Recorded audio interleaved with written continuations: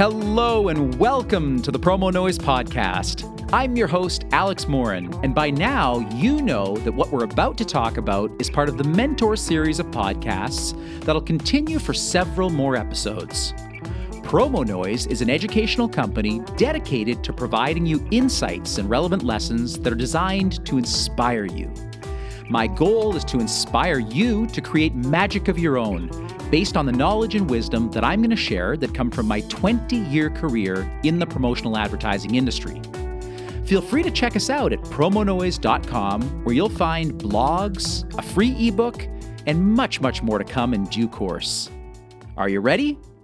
Then let's do this. Early in my career at Debco, I offered to help Stan take some equipment out to his car. He had a nice SUV that he parked in the company parking lot. On one of the trips out to his car, he was carrying a pretty heavy load. So I ran to his car before he got there to open the trunk for him. I pulled on the handle and ended up pulling the entire handle off of the back window.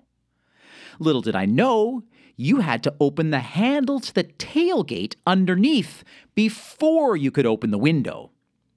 So there I was, waiting for Stan to get to his car with the handle for opening his window in my hand. I knew he'd be pissed. I'd only been working at the company for a few months, and I had destroyed my boss's car. Ugh. Great job, Alex. I had about 30 seconds to whip that handle into a nearby bush and feign ignorance. But I couldn't do that. I didn't have the heart. So I showed him the handle as he approached, and to my astonishment, he just smiled, and he told me not to worry about it. How you treat your employees will often dictate how loyal they are to you, how long they'll stay with the same company, how much they'll value you, and reinforce your position as either a tyrant or a champion. In Stan's case, he was always the champion. In not jumping down my throat for the stupid mistake of pulling the handle right off of his SUV window, he further demonstrated to me his humanism. Without having to say it, Stan's behavior reflected the reality that it's okay to make mistakes. When you feel this way about your place of work, it allows you to be creative and not live in fear of repercussions. I know beyond a shadow of a doubt that Stan's ability to tolerate honest mistakes allowed me to exercise a creativity that might easily have been buried by a tyrant boss. The other thing the handle incident taught me is that everything's fixable when it comes to material objects. When you stop to think about it, nearly any object can be fixed or replaced. Sure, it may cost a few dollars to solve the challenge, but if Stan had taken me to task for breaking the handle on his rear window, he may well have damaged our relationship in a way that money just can't repair.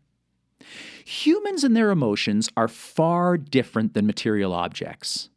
When you've damaged someone's confidence or injured their pride, it can take years to heal, and sometimes the wounds never heal. But fostering someone's confidence and their belief in themselves often results in tremendous gain. I could tell you, without exaggeration, that staying with the same company as long as I did provided hundreds of millions of dollars of upside for the company in exchange for the small cost of repairing an SUV handle. As I moved into management positions within the company, I often remembered Stan's even-tempered response to my handle situation, and always tried to maintain a loving and gentle approach to dealing with challenges and mistakes made by not taking out my frustrations on fellow employees.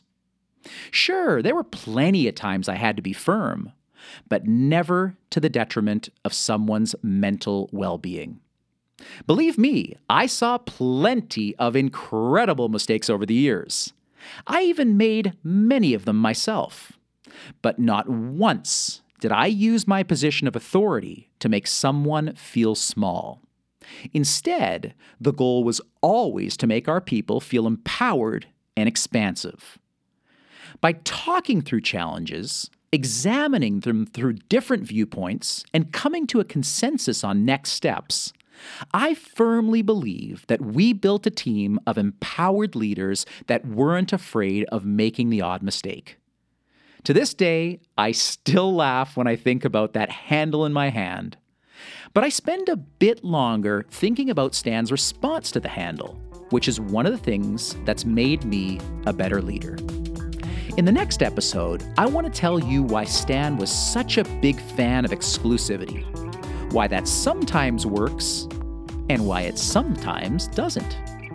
Hey, I'm looking forward to sharing more stories with you, and I'll see you next time.